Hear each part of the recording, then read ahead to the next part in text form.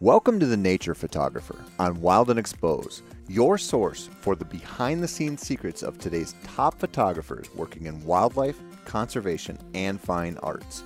The Nature Photographer is produced in collaboration with NANPA, the North American Nature Photography Association. Thanks for joining us. So welcome to the latest episode of the Nature Photographer podcast, brought to you by NANPA and Wild and Exposed. I'm Dawn Wilson, your NANPA host, here with Michael Morrow and Mark Raycroft from Wild and Exposed, along with our guest, Christina Schief. So I wanted to see what everybody's been kind of doing and up to these days. I think everybody's still staying pretty busy, even considering the world we're in. What's going on in your world, Mike? You know, it's just winter in Colorado, so it's a lot of computer stuff. I think that's going to be everybody's story, right? Everybody's working on the computer. I watch a huge amount of YouTube. Mark can testify to that. I send him a link a day. Hey, you should watch this. Hey, you should do this. Hey, you could look at this. So that's my world. I wish I had more time to do those types of things. I have a long list of things and things that I keep opening. I'll get back to it, or I'll watch it before bed, or read something before bed, and I wind up sitting up working. I'm actually working on my website right now, so a lot of cleaning up and rewriting and reformatting and exciting things, just like you said, winter work. What about you, Mark? Well, it's year end for my business, but also for so many of the animals I photograph with their antlers popping off their heads this time of year. So it's a narrow window to try and capture that when they drop. You know, we're looking at usually within 24 hours. Sometimes it takes 3 or 4 days. So for white-tailed deer, that's happening right now. So I'm places that I travel to photograph them. I'm trying to catch that rare opportunity to complete that story. It's exciting to find it, kind of sad at the same time, but it starts a whole new year. And we had an amazing adventure. It was a few weeks ago now, to Algonquin Park after a fresh snowfall, winter wonderland, and had some great moose encounters that day and pine martens. And on the to-do list, there we have a world-renowned owl location not too far from us that I would like to go and just spend an evening and check it out and do some sightseeing, maybe some photography. I'd love to get cute little saw-whet in a cedar tree, kind of fun outing experience, but similar to you guys, same kind of thing. It's editing season. Fall was, despite the lack of travel, you know, a lot of productivity, and it's a matter of editing that stuff to keep this business moving ahead. I hear you there. So Mark, have you ever actually caught antlers in midair? No, you know, it's so hard to even see that. So in 25 years, I think I've observed it 3 times where I've seen it happen, never photographed it. You know, it's a great completion to the story to find an animal with one antler, to be able to photograph it where they turn their head a bit. You can see the exposed pedestals to tell the story while they still have the other antler on. So that's really the one I try to get. And there was a fellow who I saw on YouTube, on YouTube this week, who caught one on his trail camera video of the buck shaking his head and the camera and the antler going pew off to the side. I'm like, what are the odds of that? That's like, I hope he went and bought a lottery ticket that afternoon. I had one. I've been doing the same thing, but with elk. I was actually sitting there watching an elk one morning, and I hadn't seen the behavior before. And, you know, we've always talked about behavior and how important it is. And if you understand behavior, you can anticipate what's coming. And I'm watching this. I had been photographing him. He had both antlers, and I'm like, what is he doing? And he was, rocking his head back and forth, and he was kind of scratching and kicking, but there wasn't anything around him that I could tell was going to kind of agitate him. And even though I knew it was antler dropping season, it didn't connect. And all of a sudden he whipped his head up and off went the antler. And I went, ah, I'm like, oh my God. I'm like, no. So I have been obsessed with, that was 4 years ago now. I've been obsessed that, like, every year I go out for about 5 weeks when the elk are dropping their antlers. And yep, same thing. I was back in the woods with an elk who had one dropped already. And it's kind of a long story, but I knew the other one was getting ready to go, and I was kind of borderline and, kind of on private property. So somebody came by and I kind of backed down to hide behind a tree. And as I did that, I heard the other one go off. So I'm like, I missed it again. And then last year, the only time I got even close to the timing, the elk was hurt. So I decided I wanted to kind of just let him go. He was limping a little bit and I didn't want to stress him out anymore. But so I didn't worry about that one, but I'll try again this year. It's a funny behavior. You don't know the first time you see it, you're right. They shake their head a bit. And then what I've seen is they often take 2 or 3 steps backward. It's like they're trying to back out of their headgear and they shake their head. And some of them pop them and then go for a run. Like it's woo, freedom, or what just happened, and kind of freak out. And I've never really seen them come back to check them out either. But they'll go for a run. Other ones it falls off and they just keep walking. At different personalities, I guess. But yeah, timing, you almost, in that situation, you have to be so lucky. And that would be, to get a photograph that's sharp with an antler mid-air. I think I've seen it on Instagram. There was somebody who had elk somewhere in the last couple of years on Instagram with antlers in the air around it. Yeah, right? Yeah. So how different is the timing, though? Because if you're still gone in Louisiana for a while, right, Don? So what time of year are you looking at? February, March? And Mark, you're looking at January, February. So caribou and moose are, for the most part, December. White-tailed deer are late December through January. They can carry through February. Younger animals can carry longer, but for the most part, mid to late January. And elk, for some reason, are longer, which is so crazy impressive. You think of moose and caribou they all grow their antlers every year. So moose and caribou drop them early. They have these big headgear that they have to regrow in a matter of a few months in the spring. But elk wait and wait and wait, and it's like March, and they fall off. Yeah, it starts right around the middle of March, and the older ones, the bigger ones, seem to go first, and then progressively the antlers will get smaller and smaller that drop off. But yeah, till about the middle of April is about the latest I've seen. I mean, unless you're going to wait for spikes or something, but yeah, it's about that 4 to 5 week window starting somewhere around March 10th, March 15th. They have no rest. I mean, their new pedestal starts to emerge in a couple of weeks. Whereas, moose and caribou and even deer, have a much longer period of time with a flat skull there. But elk, they fire back up.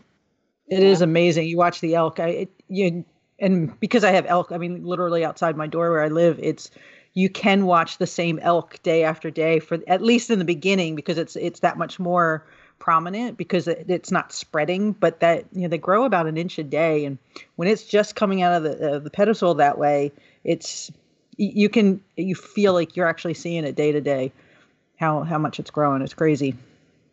Another thing to look forward to in the spring of 2021, right? We're gonna have so many things to hopefully look forward to this year. Hopefully.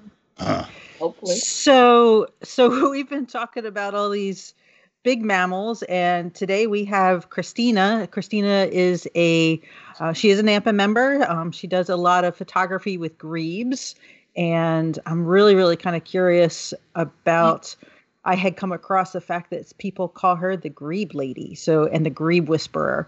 So I'm really kind of curious to see where that's all stemmed from. So I want to welcome Christina. I know she and I were actually trying to get together in California this year, but obviously with everything with coronavirus, things have kind of changed. So we're doing this via the computer instead of in person, but we'll get together. We'll get out there in the field. So welcome, Christina. I'm pretty excited to talk to you about grebes and birds and some of your tours around the world. So why don't we start off with that? Why do people call you the grebe whisperer?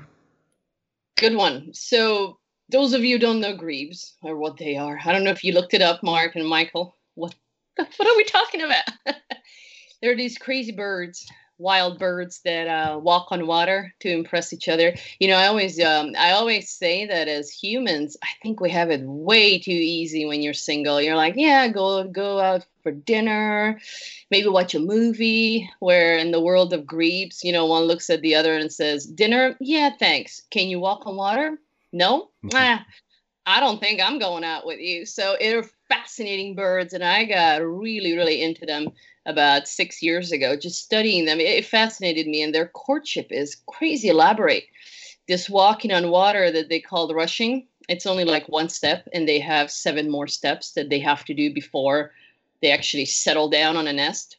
So studying them, it's a lot of vocalization for the behavior, and the rushing is like the behavior that all the photographers want to, obviously, who doesn't want to see two birds walk on water? So, but usually it's very short. It's about 5 to 7 seconds. So by the time you see it and you're like, oh, it was over there, you're too late to get a photo. Studying the birds, you get to know their behavior. Same as for your elks, I guess, shaking their heads, right? And you're like, oh, I know what's coming. Well, with the grebes, it's all sound. I can pick up the sound, the sound they make before rushing across the lake. And usually I just look at the photographers and say, okay, 11 o'clock, point your camera. Where? Just point the camera. Trust me, they're going to do it.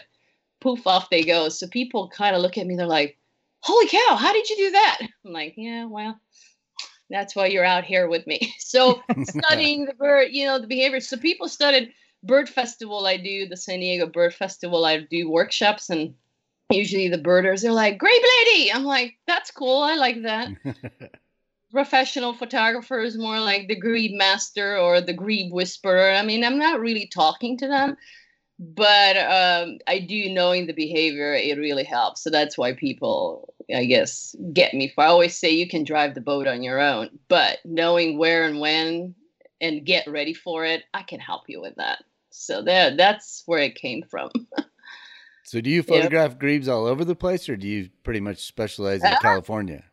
Good question. So there are actually a couple areas in the country that you can see this. There's a lake up in Oregon. Northern California has a lake. I went to photograph nesting grebes this year in San Luis Obispo County, which is Central California. Lake Hodges down here has about 700 of these birds. So your chances of, in the winter when they're courting, your chances are pretty high that, you go out there a day or two.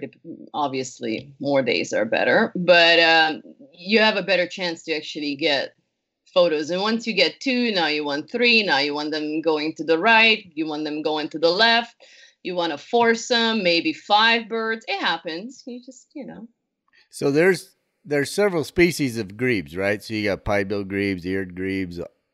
So do they all do this sort of behavior, or is it just certain?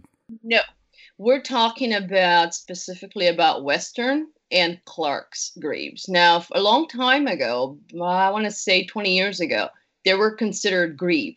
They're like, okay, there is a difference between the two, obviously, visual and behavior.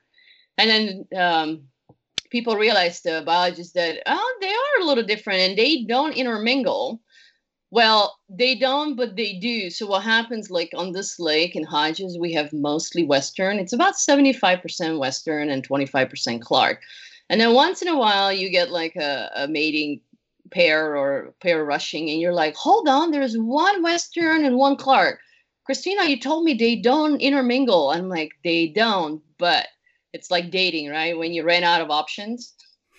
Towards the end of courtship season, the poor Clark is like, well, all the Clarks are taken because there's less of them.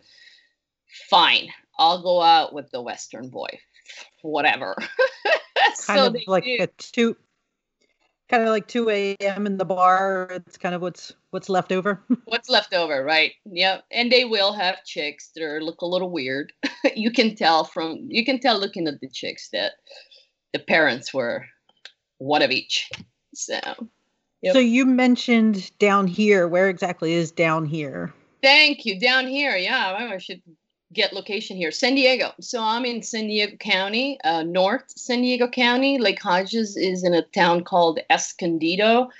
Won't tell you much, but it's North San Diego County near the Safari Park, up north, 78th and 15th Freeway. It's a pretty big lake. There are other spots around the county, and actually Orange County up in Irvine.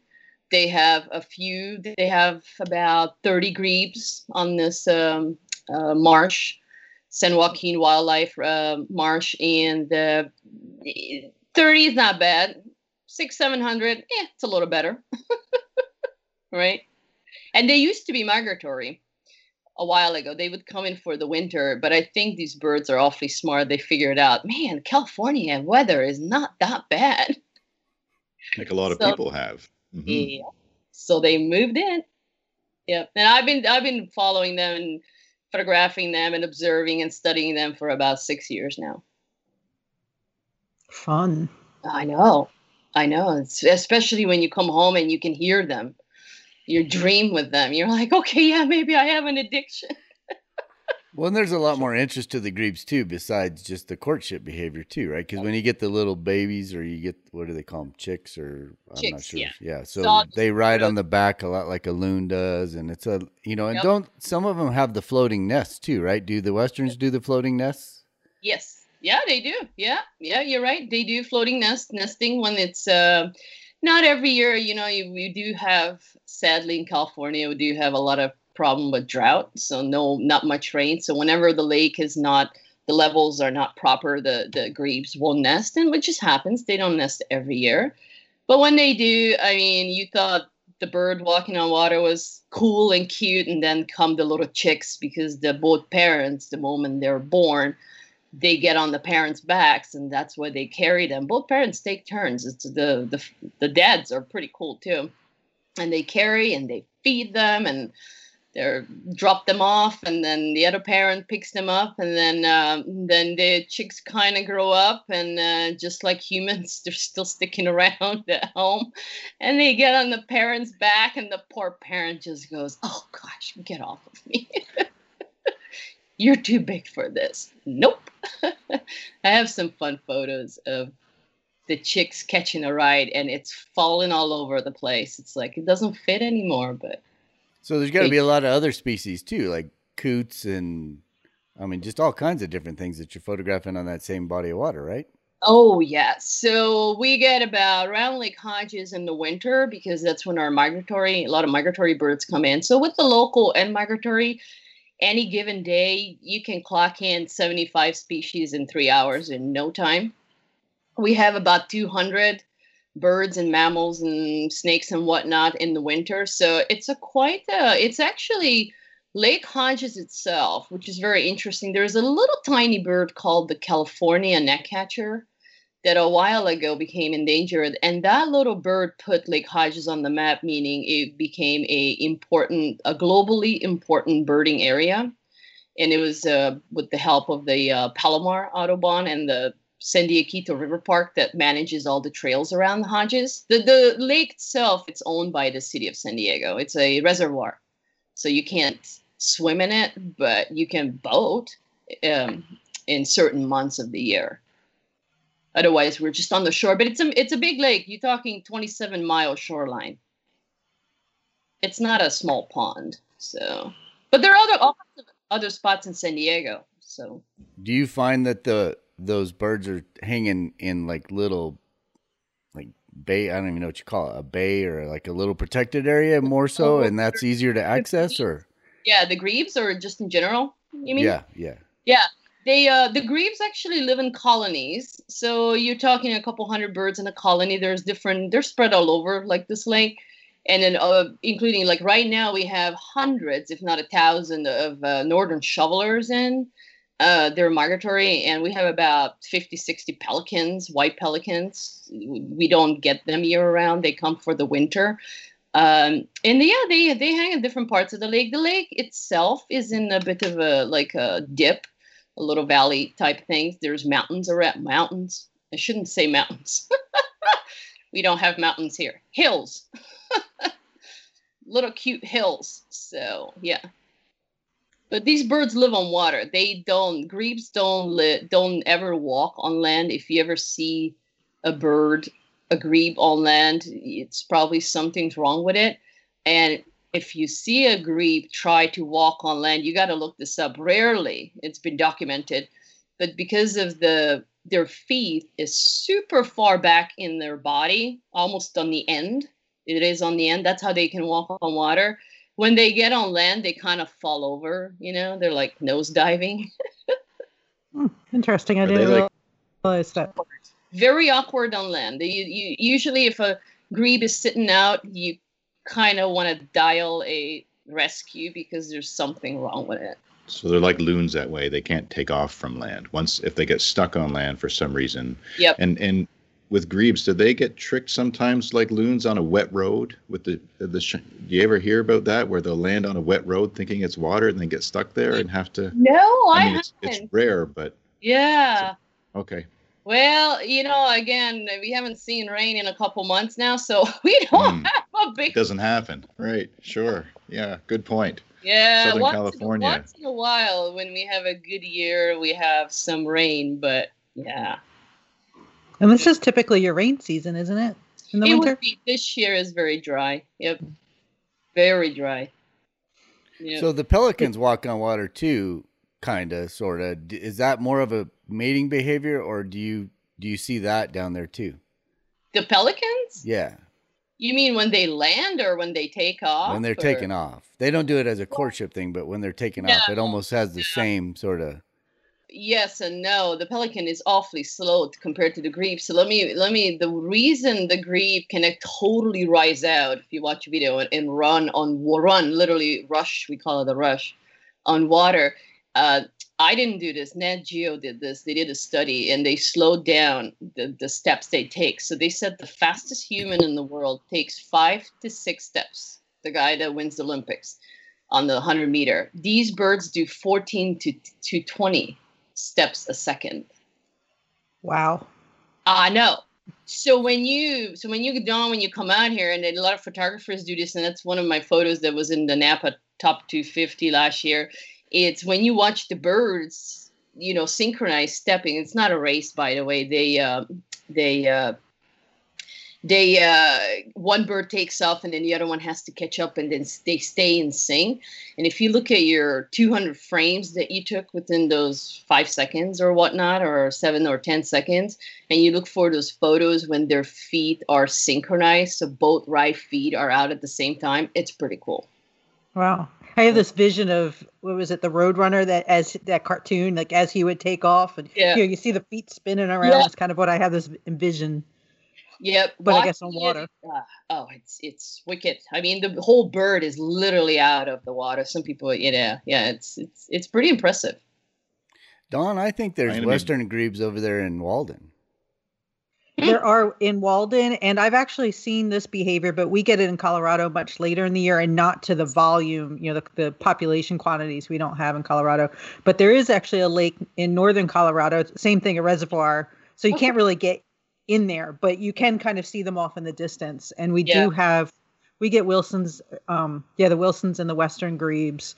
And, for those that, and I'll be honest, and you can clarify which one is which, but it's just a slight eye mark. One has a black below the eye and the other one goes above the eye. So when you look at the side of the bird, they have a black cap over their head, and so which one is, and I always forget, and I should remember having the same last name. Yep.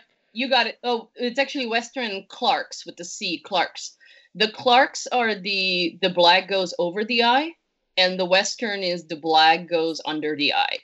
Also, if you look at the bill color of the bird, the Western is a bit of more of a dull yellow, and the Clark is very orange. I call the Clarks the Audrey Hepburn of the grebe world. They're a little more clean cut and elegant, and they're just so beautiful with their little gorgeous colors. And the Western is more of a rough Western. So that's one way to, and their calls, it's just slightly different, but yeah. Yeah, the calls, I've noticed that. You can see that a little bit different. Yeah. But that lake in Colorado, it's so huge, and you can't, there's a couple of boardwalks that, go out to the edge, but that's about it. And you really can't get terribly close to them. And they maybe I'll have a dozen pairs out there.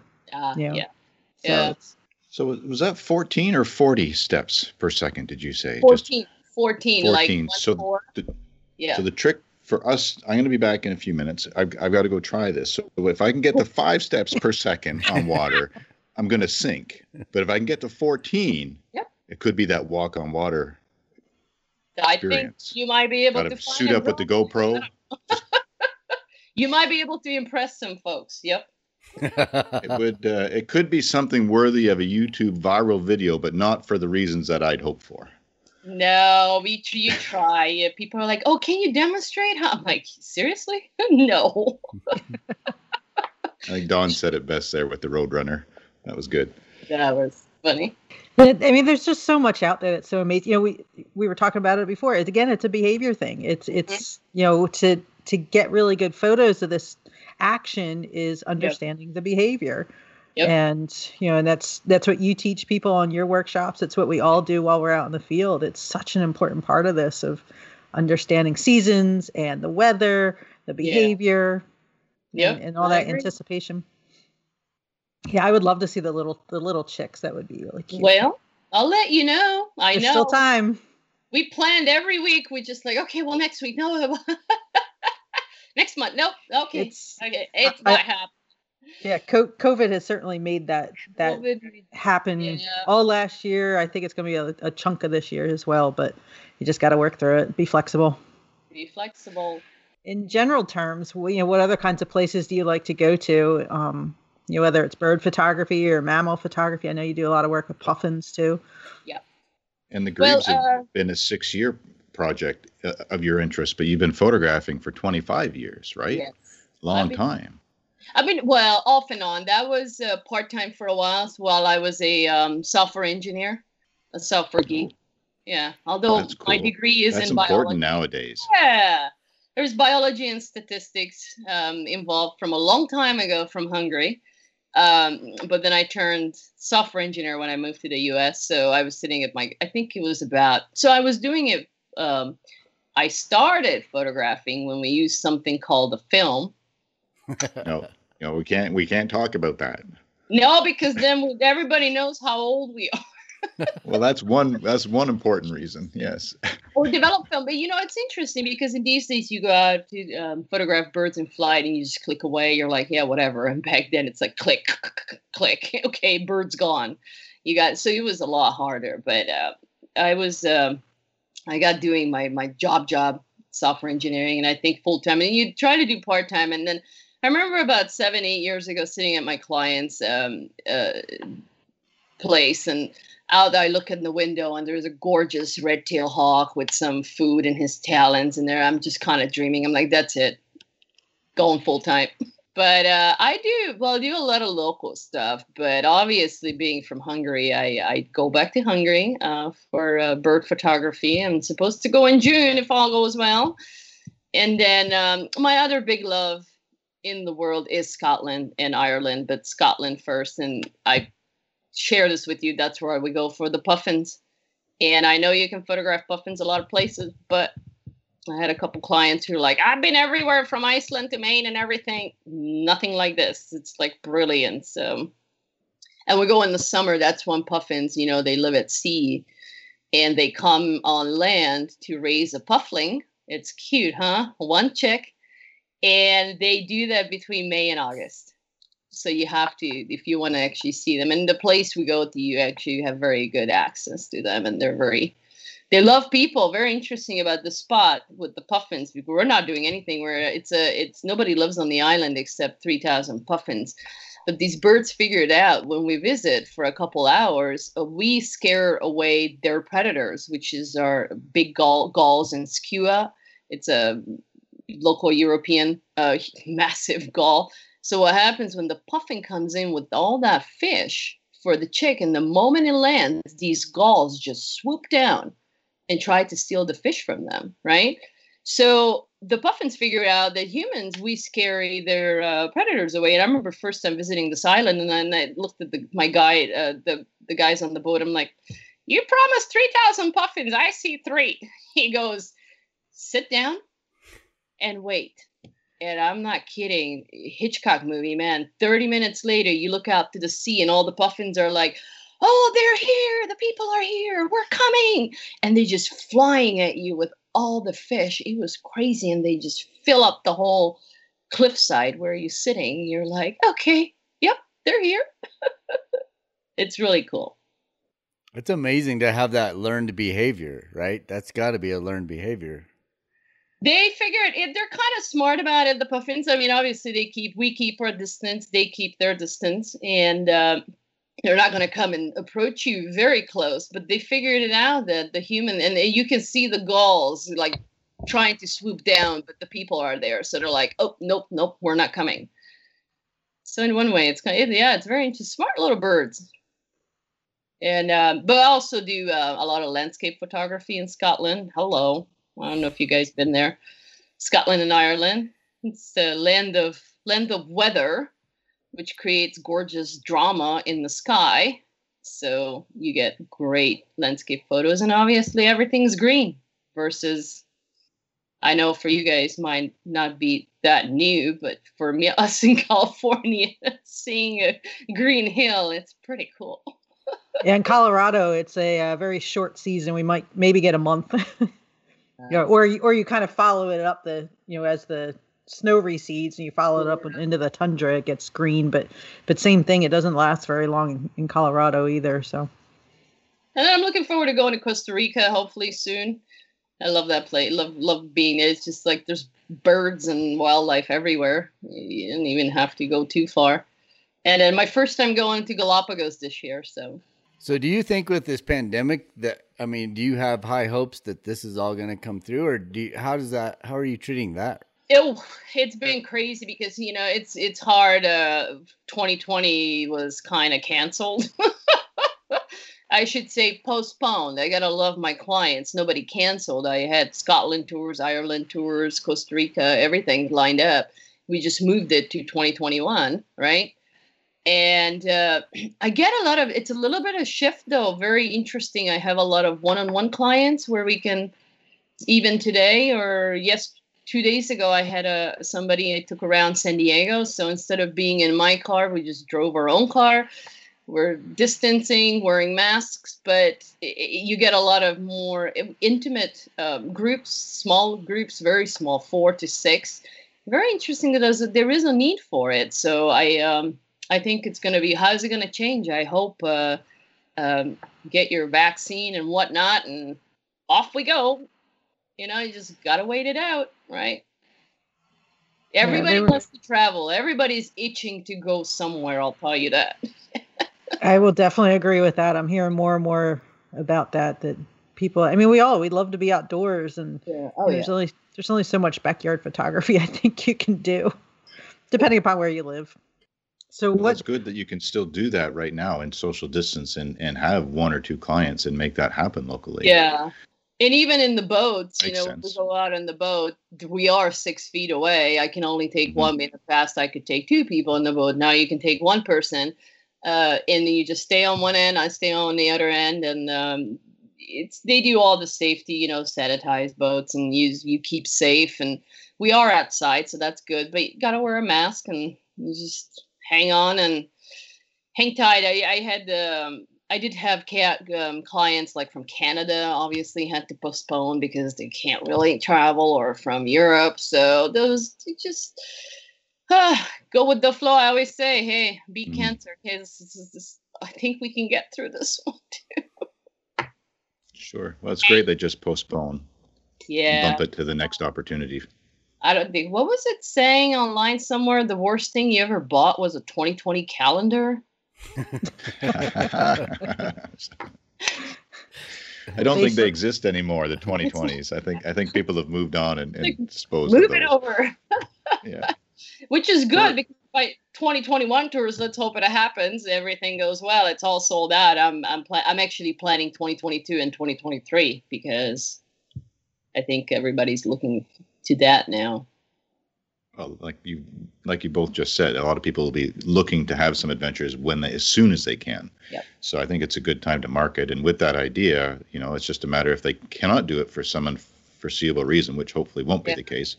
It's just a matter of picking one later on. At least they're in the queue. Can I ask you a little bit about Ireland? Because that's my heritage, and I haven't been. It's a bucket list. And what do you photograph there for bird life? Because my wife and I were joking this morning when we were thinking about the podcast and what you do. I said, that'd be so perfect, because we could do. Now, I don't think, correct me if I'm wrong, puffins aren't in Ireland like they are in Scotland. They have them in Ireland too, like Cliffs of Moher around the West Coast. There are puffins. What about puffins in pubs? Puffins in pubs, photo tour, puffins all morning long, pubs in the afternoon, guaranteed 3 pubs in the afternoon or your money back. right? I Free like Advil it. and Tylenol for the next day. I You should like come that on idea. my tour. So my Ireland tour is a little more. I call it the cultural journey, which is Nice. a pub journey. No, it's not a pub journey. You have to be able to get up. It's earlier you mentioned Pine Martin. Light. Actually, we go visit a hide or two that we photograph Pine Martins. Yep, my latest cute little favorite thing in Ireland. A lot of birds, they have local hawks, buzzards, which it's not a turkey vulture, it's actually a hawk, the European buzzard. Different birds there too, robins, jays. They're all, what's cool is they all look different. We do a handful of landscape photography and also do other things than birds. Well, back to the birds, we do photograph northern gannets also. Puffins, we kind of take care of it in Scotland. You might see puffins, but they won't be as accessible as it is in Scotland. Oh, I was just spinning on the marketing name. Sorry, that's why I thought. Oh, I like puffins and pubs. Now Scotland does have pubs too, so I might have to. Pay you for that line and start a tour, pubs and puffins. Or we'll talk after the podcast. We could do it together. That's good. Oh yeah. Sure. I do. Guess what? I do a lot of custom tours. I do actually do one in Scotland this year, which is 3 to 4 people, and we can pub away or a distillery or and if you stay up long enough, you hit sunrise, which is like at 3-4 a.m. So you'll be good in the summer. Yeah, you don't even need to go to sleep. The coast there is so striking, and from what I've seen, someday it's on the list. Okay. Oh, so you haven't been? You should. You should. No. Maybe within the next year or two. Oh. Right. Now, I have family in Scotland, and it's been that whole area. And the more I learn about wildlife, the more I'm shocked at how much wildlife there is out there. Yeah. In United Kingdom and Scotland and Ireland and Wales, that between the grouse and the red deer and puffins, and there's quite a bit there. Yep, there's the white-tailed eagles, the red kites, which they're actually talk about great stories. They're reintroduced birds because they went extinct a couple 20, 30, 40 years ago, and they reintroduced them, both the white-tailed eagles and the red kites, and they're doing really well. Because Scotland does have a little problem with their sheep, their love for sheep, and they think that the raptors or the grouse, and then everything's going to kill them. So they did their own damage to these birds by pretty much killing them. So I think back in the 1900s, 1916, and the 1950s, they figured out these birds are not that bad. So they reintroduced them, the white-tailed eagles from Norway. They brought in pairs, and they're doing really good. They have about 100 nesting pairs. Yeah, cool story. Yeah, very cool. But yeah, Ireland is great. I haven't been to Northern Ireland yet. That's the only area. But most of all, other Ireland, I've been around. And the time to go, as I write in my calendar, would be summer, early summer, July. Depends on what you want to see. I love spring and fall. Obviously, winter can be a little bit extra wet. However, it's with both Scotland and Ireland, talk about being flexible and being okay with the weather. And I know talk about being in the field.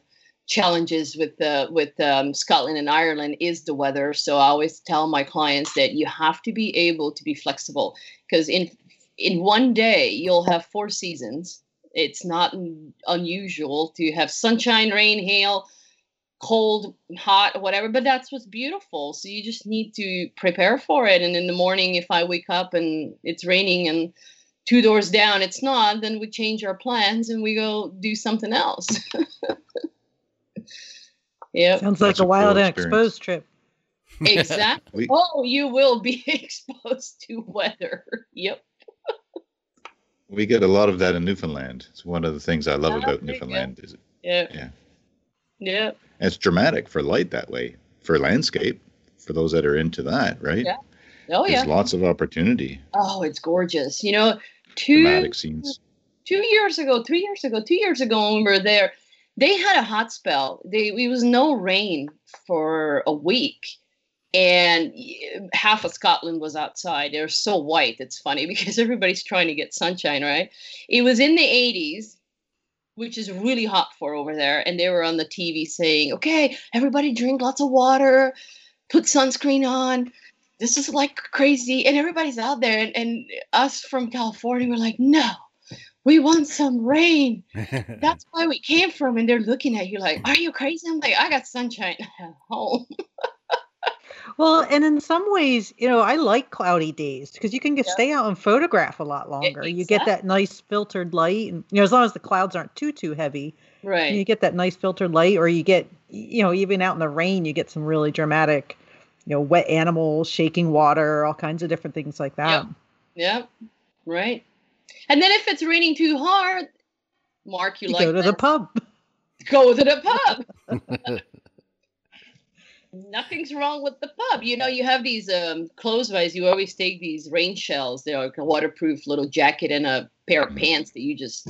So there is us, in the little entry to the pub. We're all peeling off our wet clothes and in we go. And when the rain stops, well, back you go. So, yeah, you would have so much history. I think it's in that too. It's there's a castle in every corner. So if you would like a sunset with a castle, I can take care of that for you. You would like it there. And maybe you can look up your ancestry. You can look up where you're from, right? I'm thinking castles, sunset. I'm feeling the Braveheart moment coming into my head here. I'm running across the landscape. Yeah. You're a cool adventure. Yeah. Cool adventure. Perfect. So with your camera equipment, given that you are shooting Canon from what I saw on your website, and that you've been involved with photography for so long, and you mentioned how the equipment nowadays facilitates getting the action pictures of the Russian grebes. Are you mirrorless? Have you made the switch? No, and no, not yet. I just need a few more clients to go to Ireland and give me lots of money.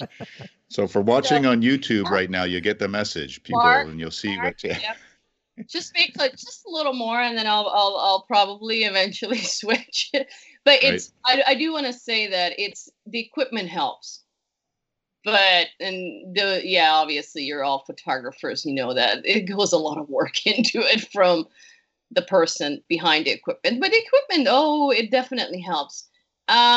By the way, I'm not stuck on. I love Canon. I started with Canon. I used to. People always ask me, "What's a good camera? What's a good brand?" I'm like, whatever you want to pick up, and you get used to all the menus, and you don't want to change the buttons. And then you bought a lot of lenses, so now you just don't want to change, right? So it's either. But I've heard a lot of great things of Canon's mirrorless. So yeah, once I get a few more clients to Ireland or Scotland, then yes, or anywhere. Right. Or just photograph the grebes. Yeah. Grebes, Costa Rica. I mean, I haven't been, but I know so many people that have gone, and everybody's spoken highly of Costa Rica just because of the diversity of life everywhere there. There is life. The rainforest. Yeah, exactly. It's really great. The only thing with Costa Rica when I was there, I think it was day 3, I gave up figuring out which shirt was dry or not, or not, because it's so humid. So you just kind of like shower. Nope, I already taken 3 today. I think I gave up on that too. But you get used to it, I think. So it's fun. You have quite the diversity of tours. How do you pick places, or do you like add a new place every year, or do you find that those places and you say, I'm just going to stick with this for the next couple of years? Good question. So I know when people ask me, hey, when are you doing Africa? And I said, probably never, because there are a lot of people doing it, and they probably doing it for a longer time, and they're doing it great. I try to find locations that maybe not too many people are doing it, or I love for some reason, or it's very accessible. I try to have a variety of, folks that are interested in different things. Scotland and Ireland and Hungary are dear to my heart. So people I always talk about it, and they're like, oh, you must like it there. And then the clients who do get there and they land in Glasgow, and the next day we leave for the Highlands, and they look at me and I'm smiling up to here, and they're like, "Oh no, we get it. Oh yeah." And then they don't want to go home, because when we're in Scotland or Ireland, one thing I want to say is that we're not in big cities. Like with Ireland, Dublin, check it out on your own. Not with me. We're same with Scotland. A lot of times we're on the one lane road. You know, the one lane road, but it is one lane, and they have little turnouts, and then you pull over. If somebody comes, you just back up, and those are easy to maneuver. But when the 100 sheep are coming down, then you kind of like, just sit and wait. Everybody get out, take some photos. We'll wait for the sheep to go by. But that way you're out in the middle of nowhere. And that's the places I like. I enjoy that. And I am doing the Tetons, but I am doing that with Napa. So I've been with Napa, I'm on the ethics committee, but I'm also helping out with regional events. So regional events is a cool thing to get members together, and it's a different setup than, you know, all organized. You're kind of doing lodging and everything on your own, but you meet up. You're part of the Napa community, and we'll take you around. So I'm doing that with Jennifer in September. So talk about local stuff. I love the Tetons too. Talk about local. Yeah, that should be a nice trip, because it's such a beautiful time of year. I mean, that park's gorgeous any time of year, but you know, in September in particular, it's just absolutely stunning. So it's great that Napa's doing that kind of networking for their members, to give opportunities like that to go out with a photographer in a place that so many people would like to experience. Yep. I think it's great. They're doing a lot of it. We just set up more. I will be doing one in Southern California, but I've been doing that for past some years. So we do it every 2 years. For Southern California wildlife and stuff, but there's so many around the country places you can go, and that way you feel you're not, you know, a lot of folks don't want to go on their own, or you feel like you're part of the community. You were with like-minded people, photographers, and the chats and networking and everything you can have, and then learning and exploring new areas. It's pretty neat. It's the best way to experience a new area, in my opinion, is to go with somebody who's familiar with it. If you want to find out where to look yourself, you know, the Tetons is a big place, but to go with somebody with the experience, it's smart to educate that way. It streamlines the process. That's what's got to be hard about workshops, though. If you pick a new location, it's like, I guess you just got to go down there and do a trip for yourself and figure it out. And, you know, it's like an exploratory trip. Yep, you do. I do. And actually, I offer this. When I have a handful of clients who are like, I do a very, very low cost. They're like my exploratory people. Sometimes I take 2-3 people with me, and they're willing to put up with my oopsies, or, oh, I didn't know that was not open while I'm exploring, but they get a good deal, right? But they're clear that this is not your next year's tour where there are no mistakes. Yeah, right. There's always something, right? It's nature. Or you just go on your own. Scotland, I think, have been in almost every corner of it, because I just love. A couple of years ago, I just roamed around for a month, and it's great to find those places. And some tours, though, I do with a company. I do it with Holbrook Travel, just because you get so many people logistically or so different countries, that I say, you know what, you take care of the details, and you got the insurance, you got the experience, you got the lodging, you got all that. I'm just coming along. Like with Costa Rica, I get a local guide. While I've been to Costa Rica, we're going areas that I haven't been to, but I have a local full-time guide assigned, which is kind of cool. Yeah, exactly. Take some pressure off. And again, you and your clients will experience so much more with that local knowledge. Same with Galapagos, but Galapagos is pretty, it's kind of not restricted, but what's the word? Certain things you can and cannot do, and different times of, you can only spend so many hours on land and this and that. So I have a local, we're on a small boat, 15 people on the boat, but you get a local guide. Yeah, that makes sense, because, you know, for some of these places, if you only go there one time a year, you're like, you know, I've had people ask me about doing tours. You know, I take people up to Alaska every year to photograph bears, but But then they asked me, they're like, well, I want to do a tour around Anchorage. I want to do a tour around other places. Well, we have a guide in the park for the bears, just like you said, their familiarity with that subject. But because I'm not living in a place, it's kind of, you get to have a better understanding of what's going on. Yeah, like you said, what's closed, what's open, what traffic might be happening, construction or restrictions, especially right now with COVID. You know, they're just going to know a little bit more of the day-to-day things. That's right. Out of the way gems. That's things I've learned. You just talk to locals and you can find these little places that you might not have discovered because it's down this one-way road, but it's one of the cultural experiences of the trip to go, and so there's so much to be gleaned from local knowledge that way. If you don't have a month to spend to immerse oneself there, it's a great way to approach it. That's a great way to find pubs. Well, I wasn't going to go there again. I was about to say that at the end of the road. It's a theme today. Yeah. It's the desperation for travel in this COVID time. And then, of course, that other stuff. Yeah, the pubs, right? Yeah. There was a talk about pubs in a mall where we spent a couple nights in the Scotland Tour Isle of Mull. It's a small main street. It's a little tiny thing. And you do dinner on your own. And people are like, oh, where should I go? I'm like, well, you can go to this restaurant. And it's your high-end, nice. You want to take your spouse out, whatnot.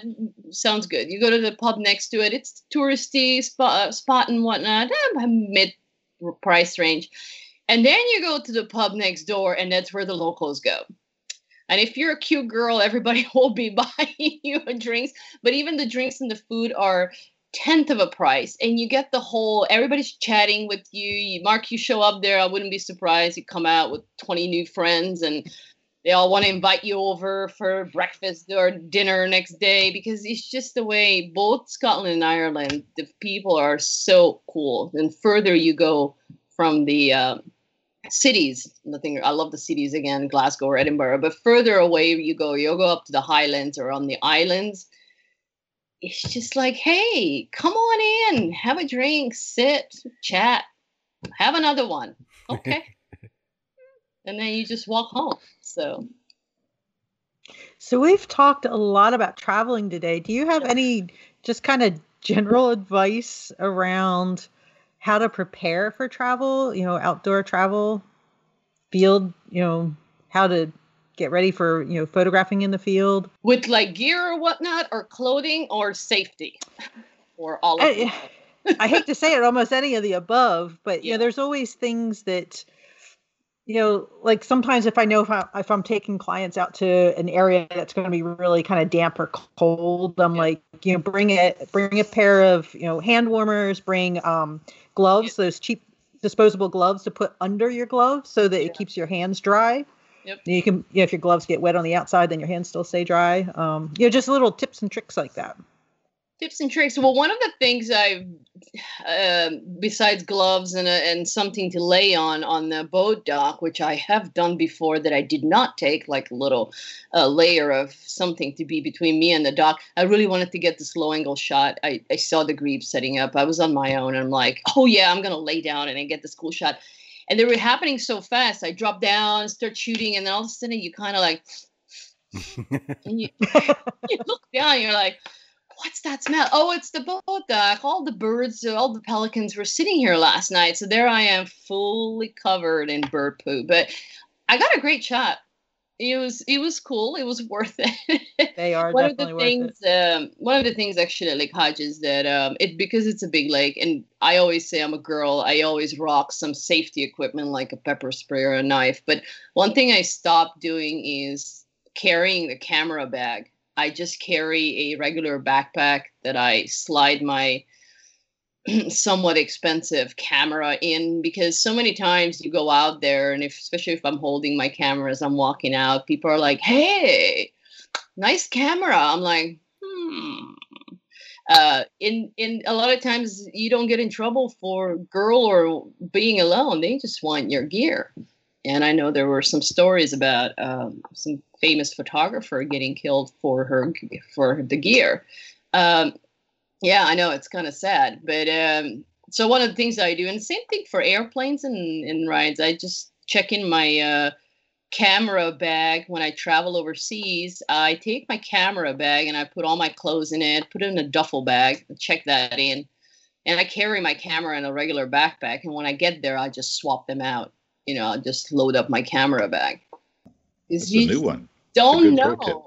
I'm telling you, it's especially when I'm out there, I see folks with we look at a bag or whatnot, and you're like, oh yeah, there's a 600 lens in there. Oh, I know. It's a massive thing you're carrying out, and during the week at the lake, there are times when you're by yourself. It's like, I always look around. I do carry a first aid kit. That's one thing I'll tell you, especially going out with clients. I always have one on. Pre-COVID, after COVID, no COVID. It's nothing to do with that. You just never know who falls or what happens. And that's great. I think, someday we're going to say, remember COVID 2020? We're going to say, oh, a long time ago. I can't wait for that closure that this isn't such an issue. You should have done this with the masks on or something, right? Who are the photographers that are selling masks with photos on them? I wonder is that something we all missed out on? Should we have done that? Yeah, I sold some. Oh yeah, you did it. You jumped on. Okay. Yeah. Actually, the picture behind me, I have the bear picture was on a mask. But I tried to find ones that were like mouths open or close-ups of eyes. Some of those types of things. Yeah, they were an okay hit. I wasn't selling them in just like any business. I wasn't selling them in the volume to justify the production cost. So by the time I bought a few, it's all distribution, right? When it comes to that stuff, it's having those channels. And you've picked, I don't know if it's the perfect picture for your background, but it is, it's one of a kind presentation that we haven't had on a show. So if you're listening to the audio podcast, which I assume all of you are, hopefully, go and watch on YouTube as well at our Wild and Exposed channel and see Dawn's amazing background and how it fits the scenario. And there's even a heart there, an upside down heart. It is. Yes, where her head goes. That's great. Where her head goes, right? Yeah. But Christina's background is even better because she's even marketing, right? She's got the whole thing going on. It's perfect, right? I pulled up quickly. Okay. No, I like it. I think it's brilliant. Those puffins. So the story of the puffin shot, right? You see those puffins? Those are Scottish puffins. And it was in the Comedy Wildlife Photography Awards this year. Did they have a caption tied to it? Would you share some? But to be honest with you, 2 years ago or 3 years ago when I took that photo, it was up on Visit Scotland. They posted it. And they asked for caption this photo. And there were, 5,000 comments of captions, which I was happy. I'm like, yay, they're going to help me out, get a title for this photo because I'm just not sure which one. No, you're reading. Oh, that's good. Oh, gosh, I don't know. So people, a lot of times, I think they call it a greedy puffin or whatnot, or, but actually the fish, that photo, I don't know if you have time or want to hear the story. That's a 10-second photo, meaning it's I call it the Jane Wayne moment. It's not John Wayne because I'm a girl, but it's the Jane Wayne. How fast do you draw your camera to get a shot? Because I was packed up. We were ready to go. And the puffins land, and they quickly ditch into their burrows underground to deliver all that fish. All that fish goes to the puffling. It's not them. It's for the chick. The chick is so fat by this time. It's just going to roll out when it's time to leave, right? So they keep feeding that kid. So he lands, and we were ready to go. The boat's about to leave. I have 15 minutes to get to the boat. We're up on the hill. You got to come down the hill. And people are already, who were on the boat, going down. There were 10 people left on the hill, and we're all packing up. The boat leaves. I'm left on the island. There's nobody there to come next morning. So I was like, okay, I don't want to do this. So this puffin lands. And I remember the 10 people looking at me. It's like a triangle. They're looking at me. I'm looking at the puffin. I'm like, I can't. He's just going to go down in the burrow. And I have everything packed in my backpack. And he's standing there. And they're looking at me. And I'm looking at them. And I'm looking at the puffin. I'm like, fine, I'll do it. I drop my bag, grab the camera, dial in the settings. But I'm like, but I want a low shot. Poo or no poo. I'm like, I'm just going to lay down. So I lay down.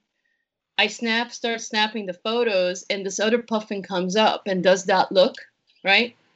And quickly he disappears with the fish.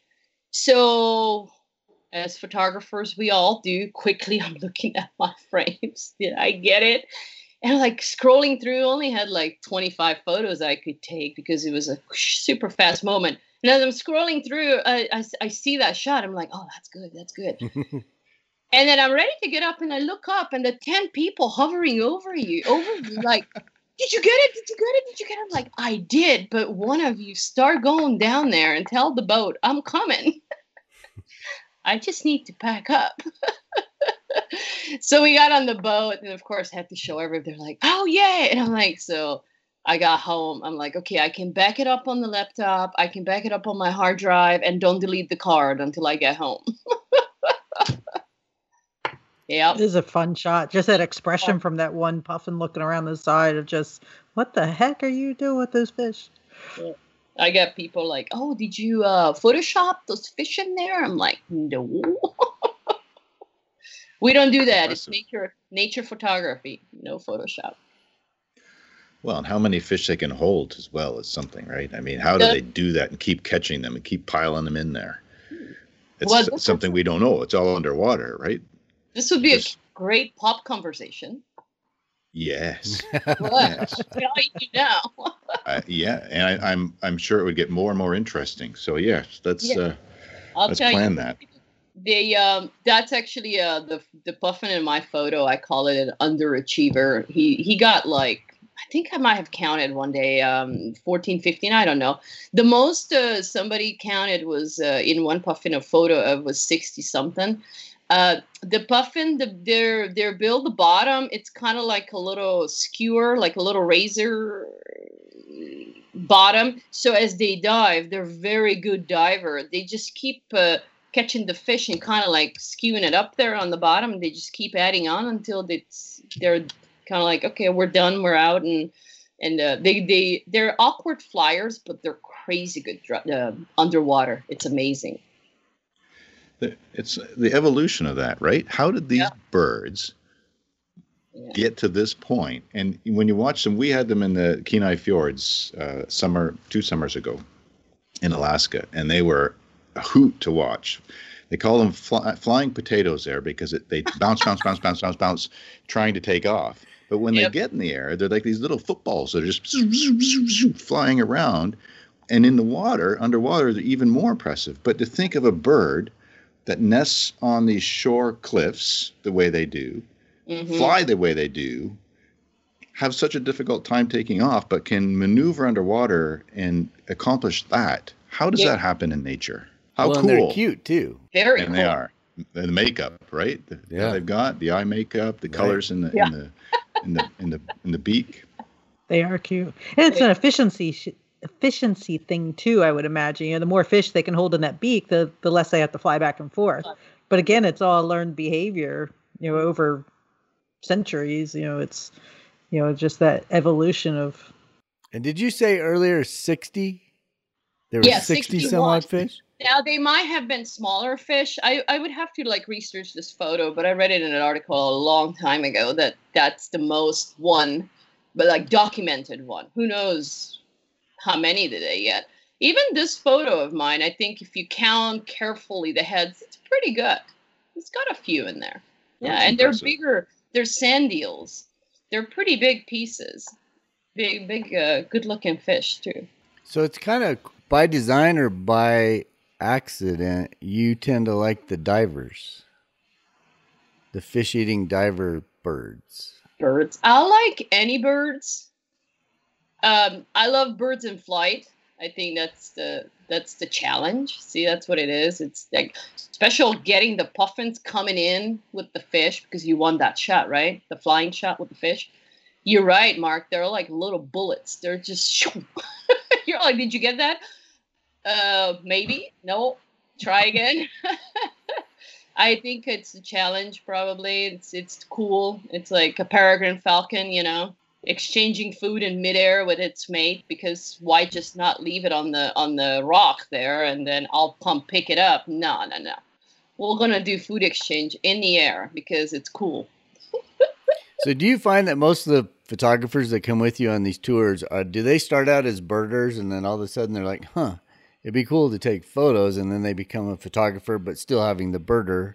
Or are they just photographers that like shooting anything and birds just happen to be the thing for the thing right now? Well, actually, because I have taken photos of bigger animals like 399, that was fun, but they move a little bit slower, I should say. Most people actually who start out doing bird photography, they get really frustrated because they're having a really hard time, especially when you're not just doing perching birds, but you're trying to do birds in flight. You're like, oh, I'm giving up photography. I'm like, hang on. Why don't you try to take a photo of your dog first, and then, slowly add on, something a little less fast, or maybe an elk, something bigger that you don't have to pinpoint that poor focus. Birders, I actually do a lot of workshops when we can, group workshops. I call it birding with the camera. A lot of birders are intimidated by the photographers, like the big lens and all that, and they're like, oh, I don't know what to do. So we started introducing photography into birding, and we just kind of say, hey, let's bird, and if we get to take photos, great, kind of casual, don't get too intimidated or worried about it. So I do that too. I get a lot of professional, like when you're talking grebes and they say, during like last January, I had it this year, but I had to postpone to next year, when folks come in and for 5 days, because you flew all the way here, and it's wildlife, right? Some mornings are better, some mornings are not. This is all we do for 5 days. Sit in the boat morning, then we'll take a break and then go back in the afternoon and just wait for the grebes to do their thing. So yeah, I get mixed, different folks. Depends on what's their interest. Do you find that birders are really good with understanding behavior, or are they willing to learn and wait with the behavior, or do you find that the photographers are a little bit more patient with that? Both. So birding is, to me, is different than photography. However, years ago, before I started doing workshops at the San Diego Bird Festival, I actually attended the Bird Festival, and the only reason I went to learn about bird behavior. And if you want to learn bird behavior, go hang with the birders. I mean, it's amazing. They would hear the bird, the little tiny thing in the bush. Oh, that's the so-and-so, and the third feather is out of place. Or something like that, right? They just crazy. Or, oh, I saw from 5 miles from here, there is a blah, and because it's moving this way. So I would learn so much from them. However, when it comes to photography, I have to separate, like we do the workshops when I do the workshops at the Bird Festival, we have one day when it's photography oriented, meaning we sit in one place and we patiently wait 3 hours. That doesn't work with birders. Birders just want to go and check them in and talk about it. And we see a bald eagle 5 miles. That's great. Us photographers are like, well, a photo would be kind of nice. Yeah, they're just looking to check off their life list, right? They just want to get that and move on. In terms of knowledge, I always go back to them if I'm lost or I need an ID, or that's like the golden eagle with the juvenile or the immature bald eagle. You're kind of like, okay, yep. Then when we need feather detail or whatnot, I call them up and say, help. So they can really work off of each other then. That would be, so the birders can really help, while birds are farther away, can really help the photographers and, say, well, watch for this, or this might happen. Yeah. And then as you get closer, then it switches to the photographer. All right, well, this is how you now get a better photo while you're doing this. And sorry, go ahead. No, I was just going to say, sometimes I've seen people where if they're trying to learn bird photography, start with the big birds. Like I'm down here in Louisiana. I love photographing the brown pelicans, but they do not move very fast. And it's a big bird. It's a good way to practice. And then you can kind of narrow down the size. Oh, totally. That's totally true. And, birders who became photographers, it's very interesting because I kind of, after a couple sessions, I kind of have the talk with them saying, the pink jacket can stay home now. And and they're like, oh, but what do you mean? I'm like, and while we're out for 3 hours, we're not going to talk too much. We're going to be very quiet. we're just gonna sit here quietly. And then they transfer to that, and they're like, "Oh, I get it." So we always like, sometimes they're like, "Christina, is this a birding walk, or is this a photography thing, or is this somewhere between? What are we doing?" I'm like, "I got you. Here's your checklist." And then the professional, right? Photographers who are like, we can sit in the boat. You're on one end, I'm on the other end. We shut down the motor, we park the boat, and that's like the best way to me. Just wait for wildlife, do their thing, natural. You don't want to harass them. You don't want to go into the nesting area on your boat. Why would you do that? But you just kind of sit back, wait for the birds, do their thing, and we can sit there for, well, not 4 hours because there has to be a bathroom break, but you can sit there for a couple hours and not talk and just click and just, well, whenever I talk, I just point out. I usually do my educational, like I love teaching about the grebes. I usually do that ahead of time. Like I tell the clients, because I want to explain them what they're going to photograph, and I want to teach them a little bit. They're still not going to take my job, but I want to teach them a little bit so they know what they're, looking at. But usually we do that ahead of time, and then we go out in the field. That's a great opportunity where the photos will mean that much more to them when they understand and really appreciate what the bird or animal was doing, and take away that knowledge. So that's great. It's a proud moment when somebody posts on Napa on the Facebook group or somewhere, and they're like, explain like what they sound like. Yes, it's stuck. They get it right. They got it. Or it's stuck or something. Yeah, exactly. It's neat. It's cool. Of course, I have this, as I said, I'm addicted to the grebes, so I like to talk about them. I do a lot of presentations. Sometimes I have to like cut myself off. But I can talk about other things too. I think our audience there's a lot of like diversity. It. Yeah. What was it, Michael? I said I think our audience would like the talk. I think people get into it. We all tend to geek out on this stuff, right? Oh yeah. No, never. That goes back to what we were saying earlier about office jobs. I can remember telling people, they would, you go in Monday morning and everybody's like, "So what'd you do all weekend?" Most, I cleaned the garage, or I did this or that. And, "Oh yeah, I went out and, I photographed the elk, and, they did this and that." And, people used to tell me, they're like, "You just light up when you're talking about it." I mean, I think as nature photographers, we get that. We understand that, that exhilarating moment of when we saw something unique, like an antler flying off, or, a grebe dancing, or coming in with fish that we haven't, in a situation that we haven't had the opportunity to photograph before. We get that. We're a special breed for sure. We're okay with laying in poo sometimes. And oh, totally. As long as the ants crawling up your leg, you look down and there comes the bird walking by that you've been waiting for half an hour, and then something's really itching on your leg and you're not sure what it is, but you can't move. And then you look down and you're like, "Oh, I'm sitting near an ant pile." I got stung by a wasp twice last year. Same thing, just out, not paying attention, really focused on what I was photographing. And once I backed right up into a wasp hive. Oh, no. Yeah. Oh. That was actually in Grand Teton. So photographing moose out there. I did walk into a cactus. I was just thinking of a cactus story with. Done that again. So I always teach that I'm like, please don't walk and photograph, right? And of course, I was out on my own. Thank God, I saw this. That's when I got the great shot of the northern flicker with his wings open from the belly, and it's like a very unique photo. Oh, it's a 2-second shot. It's awesome. Except I just wanted one step closer, and I was up in Irvine, and I walked into this big cactus, and I remember going, "Ow!" And you look down, and all these things are hanging out, but you're on the trail, and you're kind of like, "Well, I got to drop my pants because I need to pull those things out." You kind of look around, you're like, "Anybody? Nope. Okay." These stand there pulling everything out. I'm like, "Oh, great. Not going to do that again." But the wasp is no fun, though. I would.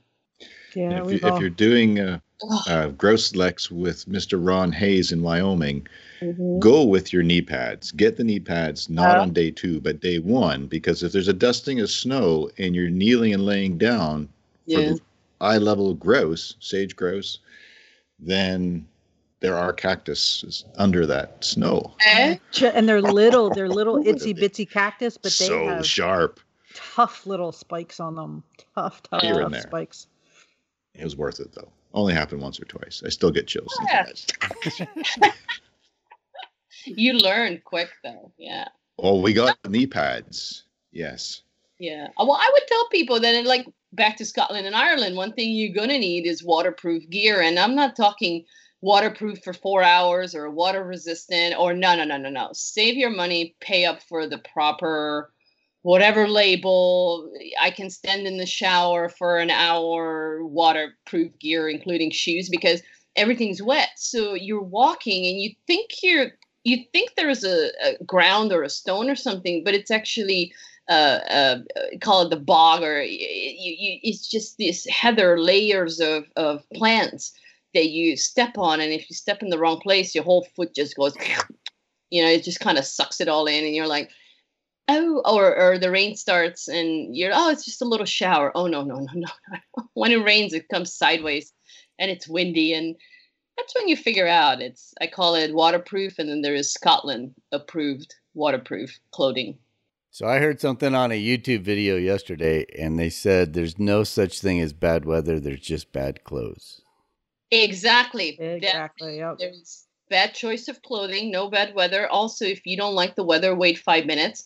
And here's a funny story. We were doing 2017. I was doing a landscape photography tour, and we go out for sunrise because it's supposed to be good. And of course, it's pouring rain. So we're like, well, should we practice what I preach, which is if you don't like the weather in Scotland, wait 5 minutes. Literally 5 minutes later, rain goes away, sun pops out, just enough. We all get our shot. 5 minutes later, back to rain. We're like, oh, to the pub we go. That was worth it. Yeah. It worked. Yeah. Well, in those landscapes, rain pants, you should always have them in your camera pack, because I get down low to photograph a lot. So if you kneel, or if you've been hiking for hours and you want to sit down and take a break, even if you're not wearing them, but rain pants help keep you dry in those situations. Otherwise, you're going to have wet knees, wet butt. So they're easy thing to have in your pack. A lot. Mm-hmm. Even if I'm around the lake on a bright, sunny, warm day, I'll wear my waders because, they're great to just sit down and you get up and you just hose them off. You don't have to worry about it. That's nice. Sadly, you can't do that here. No waders, no nothing. You can't touch the lake. All the lakes that we photograph, Greeps, it's they're emergency water reservoirs, so none of that. Fish and Wildlife will be on you in no time. Well, not even for standing in the water, but just for sitting down, because it'll keep your butt dry. Like we were talking about. We keep talking about poo. You just kind of.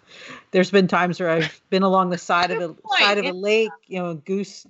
There might be goose poo or something. It's just. The waders just work really well for kind of. That's a good point. Keeping you dry and keeping you separate from poop pants. So we got puffins, we got poo, we got pouring rain to wash off. Then we have pubs. Sounds like the photo PPP tour. Something or. The PPP. Everybody's going to be signing up. PPP tour. Yeah, I don't think that goes. Yeah. Tired of your what's the PPE for 2020? Now it's. Tired of your PPE? Have a PPP tour. I feel like we've got a ton of great information today. I mean, Christina, you just have such a positive outlook, and you're so excited about what you do and so passionate about. We have fun. Life is too short. That it is. Yeah. Very cool. I was so excited to finally talk to you, Christina, and thank you for coming on. So let's make sure that we get your, for those people that are listening, your Instagram handle. It's KS Nature Photography. And they can find you on your website as well for more tour information. Yep. Same thing. KS, like Kilo and Sam at naturephotography.com. The funny thing about that is that, have you looked up my first name? Nobody wants to spell that one out. Got to add a Z. Hungarian thing. So that's how KS was born, because I said, if you see somebody in the pub and you say, hey, what's your website? You're like, Christina Chef, Nature Photography. Good luck. So it's KS. Yep. Nature Photography.